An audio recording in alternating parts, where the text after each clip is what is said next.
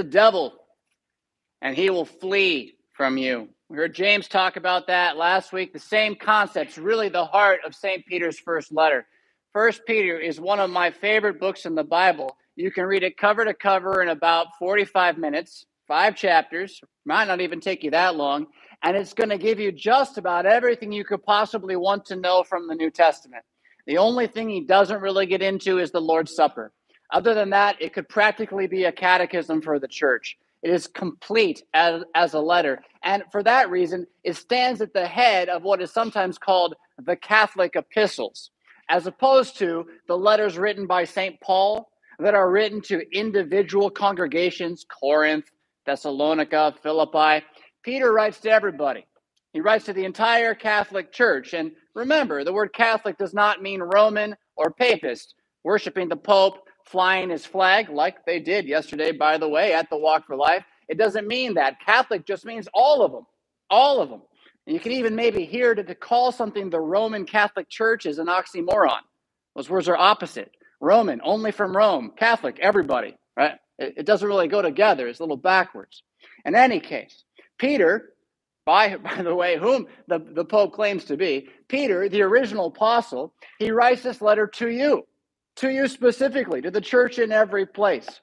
Today, we're not going to be able to look at every piece of it, but I want to give you a bird's eye view again of some of the most substantial sections, memorable sections that you can go and read without reading the whole book and have them immediately jump out at you as encouragement, as gospel, as the path you should go, as an exhortation, again, to resisting and fighting against the devil, his lies, his deceptions, and that weight of darkness and doubt that certainly is hanging over our current spirit of life.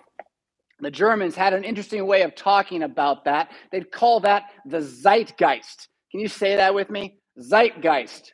Yeah, it means time ghost. And it's their way of talking about the spirit of the age. And most of those who use this word didn't think the devil really existed. They were atheists. But it's ironic to me, again, that they would call the spirit of the age the time ghost, when that's exactly what the devil is.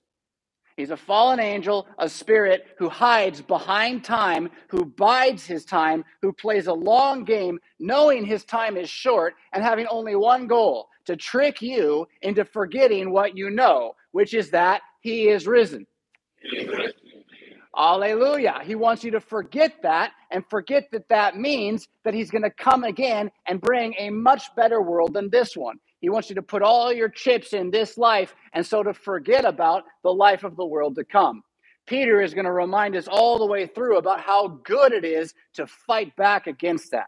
The first section we're going to look at is 1 Peter chapter 1, verses 3 to 5. This is on page 1014 of your Pew Bible. So I'd encourage you to turn there, unless, of course, you're bringing your own Bible with you. Some stories I heard about Bibles being given for Christmas and showing up in pockets. It's really kind of a neat thing to see us as a congregation getting into this idea. And remember that there are cards in the pew with pens there for you to take notes as well. And if you don't know how to take notes, I understand. It's not like every single high school English class ever did a good job of teaching you to care about note-taking, right? Some did, some didn't. But the first thing to do is just write down the sections we look at, right? So grab that card and write down 1 Peter chapter 1, verses 3 to 5. And maybe later this week, if that's all you write down today, good. Then you'll go home and maybe you'll look at 1 Peter chapter 1, verses 3 to 5 again, and you'll remember some of what we talk about here. All right, so this is not the opening of the book, but it's the first thing he says in his main thrust, his main preaching. Here we go. I'm going to read it to you. Blessed be the God and Father of our Lord Jesus Christ. According to his great mercy, he has caused us to be born again to a living hope through the resurrection of Jesus Christ from the dead, to an inheritance that is imperishable, undefiled, and unfading, kept in heaven for you. You who, by God's power, are being guarded through faith for a salvation ready to be revealed in the last time. I almost feel like I don't need to explain it. It's so clear, but I'll go back and I'll say it again just in case. First off, blessed be God the Father. That's just him saying we should speak about this. We should say this again. These should be words that are on our lips. God be praised. Alleluia. He's our God. Why? Because according to his great mercy, remember how we talked about grace last week? It's about God wanting to save more than about God wanting you to give. According to his great mercy, he has, past tense, already done, caused, made it to happen, us, that's you and me, to be born again. Now, Lutherans don't use that language very often, even though it's in the Bible, and that's because there's other Christians who talk about being born again, and they tend to mean you got to go speak in tongues now or something crazy like that. But what it means, again, is that simply you believe in something the rest of the world doesn't believe. You believe a new life is coming, and you already have been born a child in that new life. Your first birth is a birth into Adam, a birth into death. Your birth into Christ is a birth into everlasting life. And again, he has caused this to happen already. He has caused you to be born again to a living hope, right? Your new birth in Christ is about hope. That's not what you see. Nobody hopes for what they see. They hope for what they don't have yet. What do we hope for? He says it. The resurrection of Jesus Christ from the dead. That which has happened in the past is promised to you in the future. Christ has died. Christ is risen. Christ will come again. And when he does, he will raise your body from the dead with his resurrection. That's your living hope. This is then, verse 4, an inheritance that is imperishable, undefiled, and unfading, kept in heaven for you. That's not heaven, that's Jesus. That's his body. That's his resurrection. Having risen from the dead, he can never die again. And while he reigns over all things at the right hand of the Father, he is kept imperishable and undefiled with that inheritance, as that inheritance for you. You're waiting for this by faith. Faith is the deposit of the Holy Spirit to believe it is true, but so much more is coming when he comes again. You then, who are waiting for this, verse 5, are being kept by God's power. This is so important, Lutherans, as we watch our church body and our congregations and our schools struggle as they have for the last 40 and 50 years. We've gotten smaller and smaller, and we think, what can we do? How can we stop it? Maybe we need to change. All of that is fear. What we should have instead, what this promises us, is confidence. That what happens to you as a Christian is God's work upon you, not your work. God is the one keeping you, guarding you through faith for a salvation ready to be revealed in the last time. Again, a push forward to the final day, the day of Christ's return. All right, we're going to jump straight from there to verse 13, same chapter. We're going to look at verses 13 through 16. In your pew Bible, it's on the bottom of that same column, where it says, therefore, right? Because of this, because you know this, because of your faith, therefore, preparing your minds for action and being sober-minded, set your hope, there's hope again, fully on the grace, there's grace again, that will be brought to you at the revelation of Jesus Christ. I'm just going to say what that verse means again. Therefore, because you know this, because you know he's coming again, set your mind on that. Let that be the thing you tell yourself when you get up in the morning. In fact, can I say it? Meredith said to me this morning, I said, how are you doing? She said, it's one of those mornings when I say, Jesus, can you come back? It didn't feel too good, right? You can ask her about it. She's here. She's doing fine. But, you get up early and all that. So in any case, when you get up in the morning, instead of doing affirmations, it will be a great day because I've decided it will be a great day. No, remember that Christ has died. Christ is risen. Christ will come again. Set your mind firmly on that. Set your mind for action on that, right? Christianity is not about passivity. We are saved by him doing it, but what he does is he births us again to a living hope, a hope of action, and again, sober-mindedness. I don't like talking about these things in the pulpit, but I have to right now.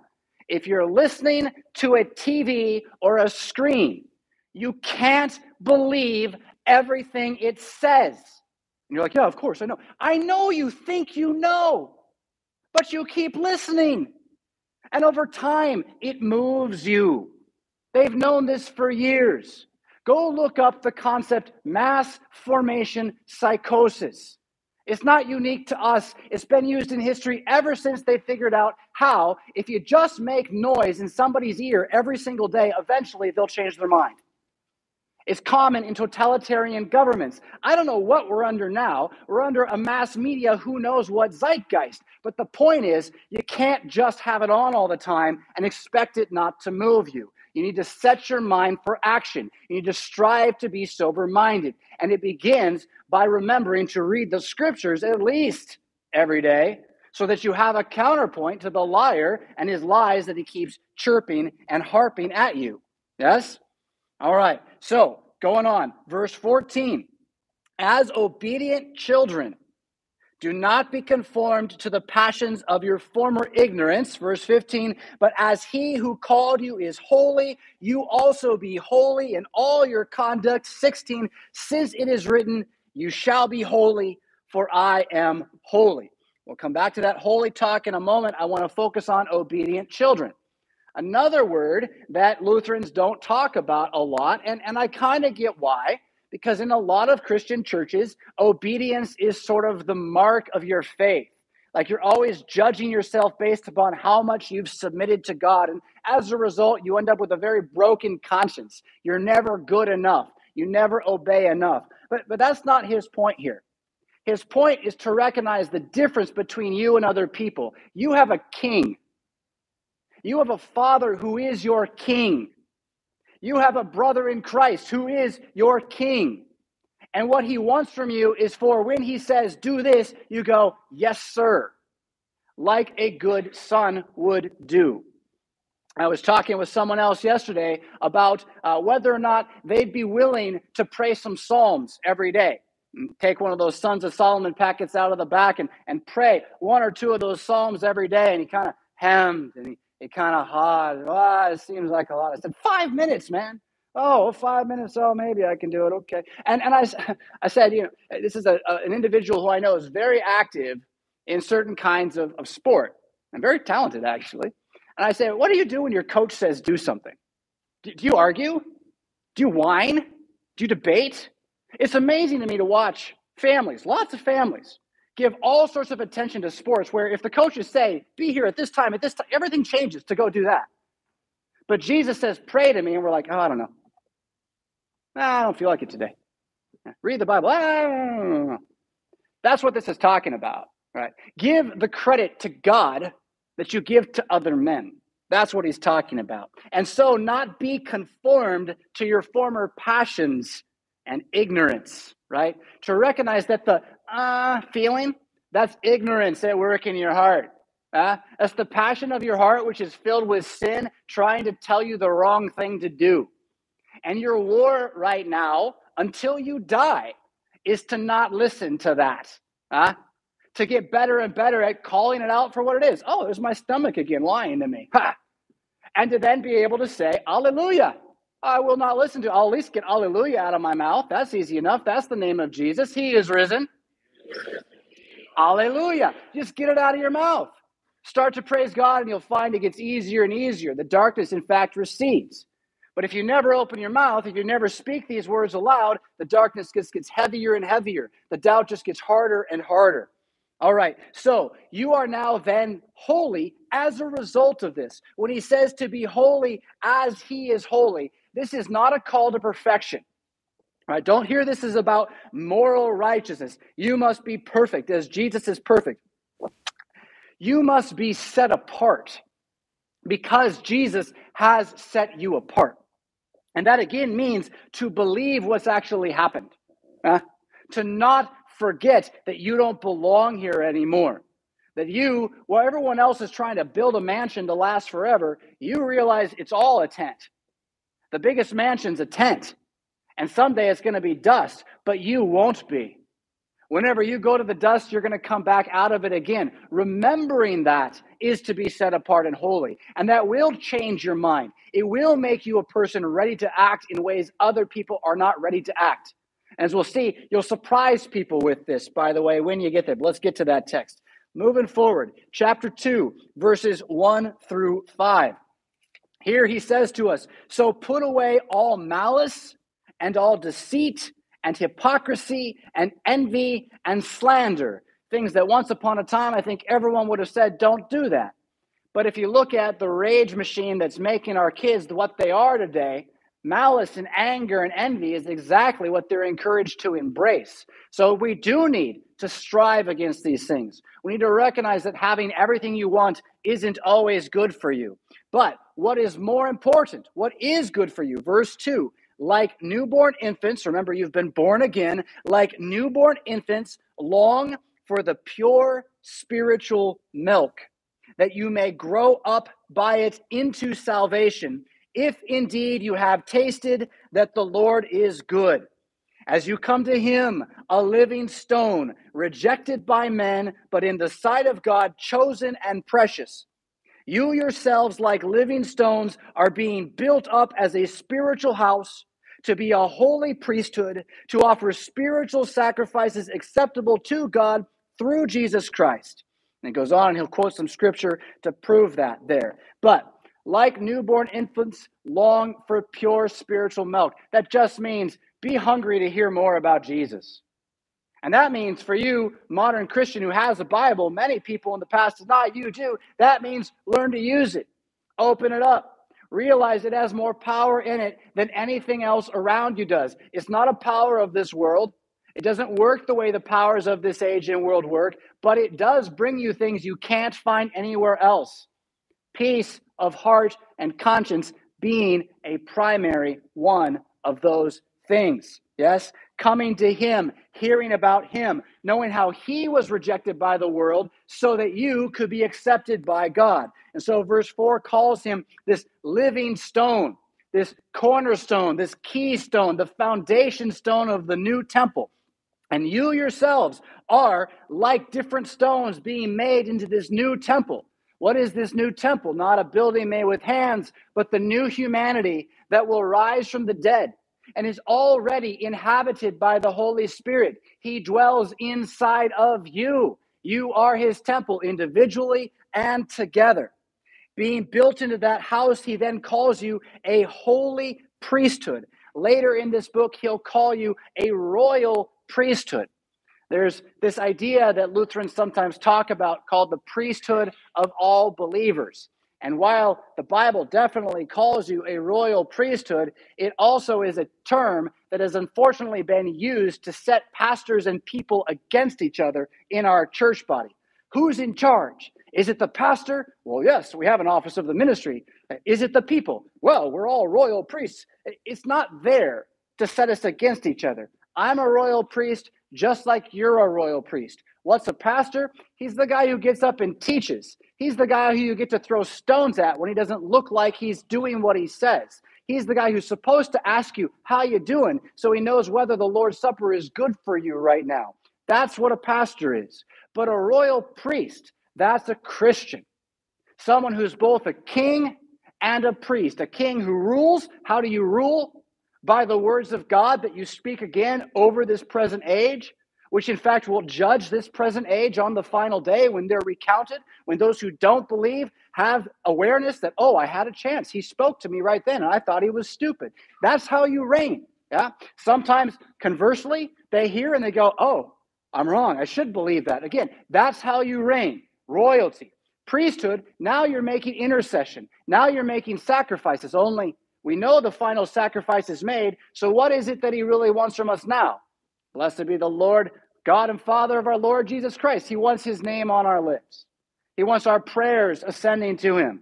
And again, don't forget then, to be a priest is to know that this God who saved everyone through Jesus hears your every request. Every single one of them. Do you not have what you want out of life? Have you asked Jesus for it? Huh? If he said no, do you obey? Do you believe he knows better than you and he's giving you what you actually need? That's what it means, again, to be a royal priest, to offer these spiritual sacrifices, which are to give up on your time during the week a little bit to open this Bible, to set aside something else you might want to do so you might pray for both yourself and your world and your church. And again, I promise you, this will not return void when you activate this in your life. When you remember that Christ has died, Christ will come again. Jump over to verse 21, where it says, "For to this you have been called, because Christ also suffered for you, leaving you an example, so that you might follow in his steps." Notice how suffering is contingent. It's part of it. You're not going to escape suffering. And you're like, "Pastor, you expect me to want to try to be a Christian even though it's going to cause me to suffer?" And I say to you, you're going to suffer no matter what. You're not going to stop suffering. What fool are you to think you're going to put suffering away from this life? What I'm telling you is that suffering in Christ, suffering in knowledge of the hope of what is to come, will give you far more peace of heart than suffering trying to keep your idol from falling down. That'll just give you despair, or if he really hates you, if he really wants to add iniquity to your iniquity, he'll let you keep the idol up. He'll trap you in it, and then you get pride instead. Despair is far better than pride. Despair, you can repent of. Pride just causes a fall. Christ suffered as an example for you to follow. And now here he is, verse 22. He committed no sin, neither was deceit found in his mouth. When he was reviled, he did not revile in return. When he suffered, he did not threaten, but continued entrusting himself to him who judges justly. Right? He prayed, he trusted, he believed the promises. He was the perfect man, not so that you can try to be the perfect man yourself, but you can aspire to what it means. You can see how good goodness is when compared to wickedness. And when you see wickedness, you can despise it, even when it's in yourself. You can see it in yourself and despise it because you know you're already adopted. You're already a king. You're already a priest. It's not a test. He's not surprised that you find sin in your heart. All he wants is for you to pray to him, "Thank you, Jesus, for saving me. Help me hold my hand toward a better way." Verse 24, he bore our sins in his body on the tree, that we might die to sin and live to righteousness. By his wounds you have been, past tense, healed. That's what I just said, so I won't go over that one again. Let's jump ahead to chapter 3, verse 18, where he's going to get into this bit about baptism that we heard read a moment ago. We're not going to spend a lot of time here, but I want to hear it one more time. Notice it starts with the same idea. Christ suffered. Christ also suffered once, that's the cross, for sins. The righteous, that's him, perfect. For the unrighteous, that's you. That he might bring us, that's you, to God. Him being put to death in the flesh, but that's with your sin, and being made alive in the spirit, in which he went and proclaimed to the spirits in prison. When we confess in the creed, he descended into hell. That's the verse that's based upon. Because they, these spirits in prison, formerly did not believe when God's patience waited in the days of Noah, while the ark was being prepared, in which a few, that is 8 persons, were brought safely through water. Now, I mentioned English teachers earlier in the sermon. Any English teacher alive is going to be like, run-on sentence, too many phrases, too many clauses, and it's true. In Greek, it's just as bad. It goes and goes and goes. But he gets from Christ's suffering to Noah and the people in the ark with the water destroying everything. And what he wants is you to see that Noah and the people in the ark with the water destroying everything was a picture of Christ on the cross. And the people inside the ark, that's you inside the body of Jesus. And baptism, he says, is what does that now. Not that baptism saves you in the sense of it pays for you. It saves you in the sense of it promises you that you are paid for by the cross of Jesus. It's exactly what the text is going to say. Baptism, verse 21, which corresponds to this, that's the flood, now saves you, not as the removal of dirt from the body. It's not a little magic formula, okay? And it's not just about cleaning your wounds here on earth, but it's an appeal to God for a good conscience through the resurrection of Jesus. When you remember you are baptized, you can remember that God has given you a clean conscience through the death and resurrection of Jesus Christ, who again now has gone into heaven and is at the right hand of God with angels, authorities, all in subjection to him. Yes? Going on and reading more, chapter 4, verse 1.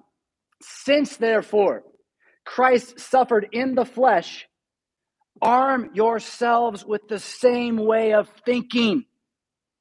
For whoever has suffered in the flesh has ceased from sin, so as to live for the rest of the time in the flesh, no longer for human passions, but for the will of God. Again, don't hear ceasing from sin as I come to church next week and I have nothing to confess during confession absolution. That's not what he means. But what he means is you're going to know the difference between yourself, a Christian, and other non-Christian talk.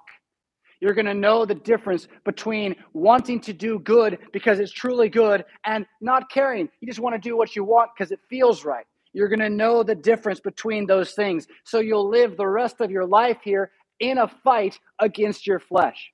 You'll live the rest of your life here rejoicing that you've been set free from the lies of the devil and glad to despise the stench of his destruction when you see it.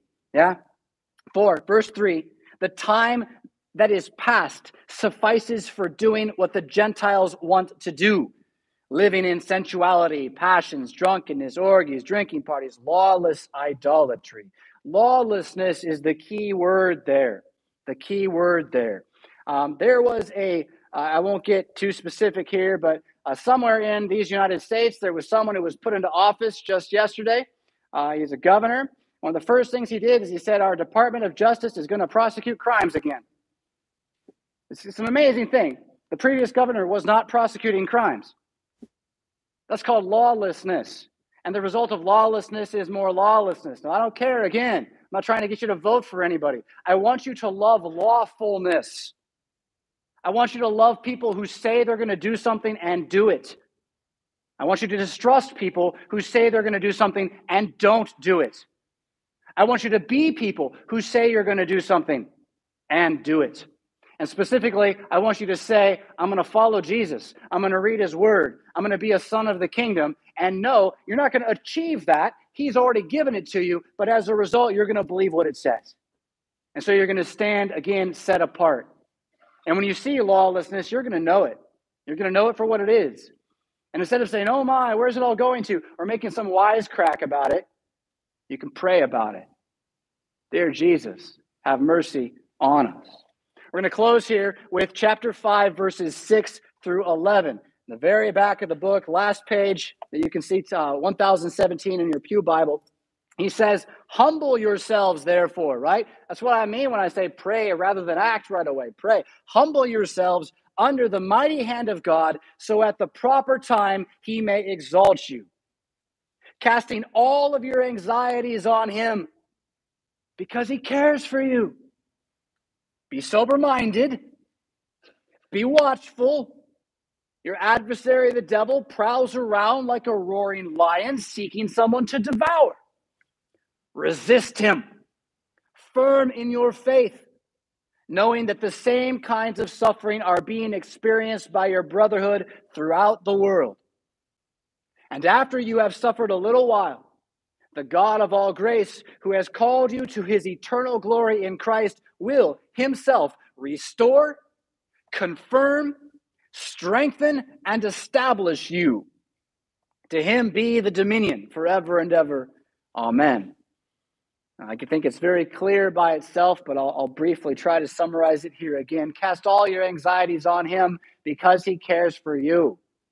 It's not pray so that your life will get better.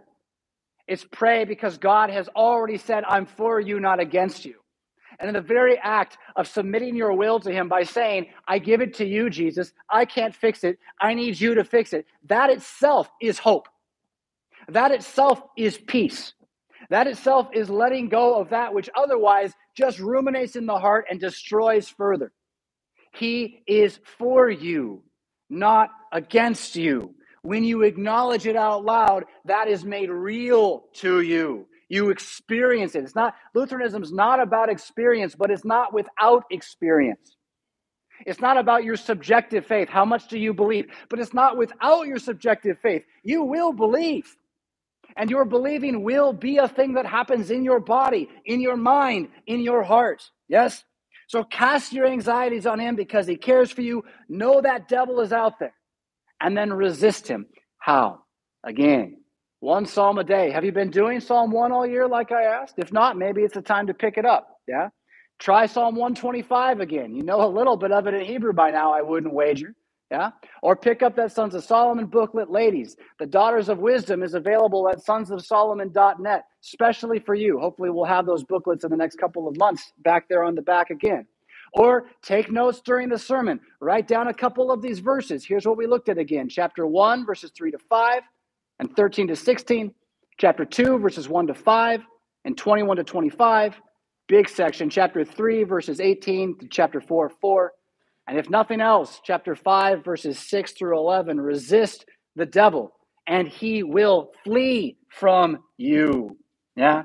And then knowing that you will suffer while you live in this life, do not forget that after a little while, this life, he is going to return with eternal glory to restore you, to confirm you, to strengthen and establish you in a world that will never pass away. Because Christ has died, Christ will come again. In the name of Jesus, amen.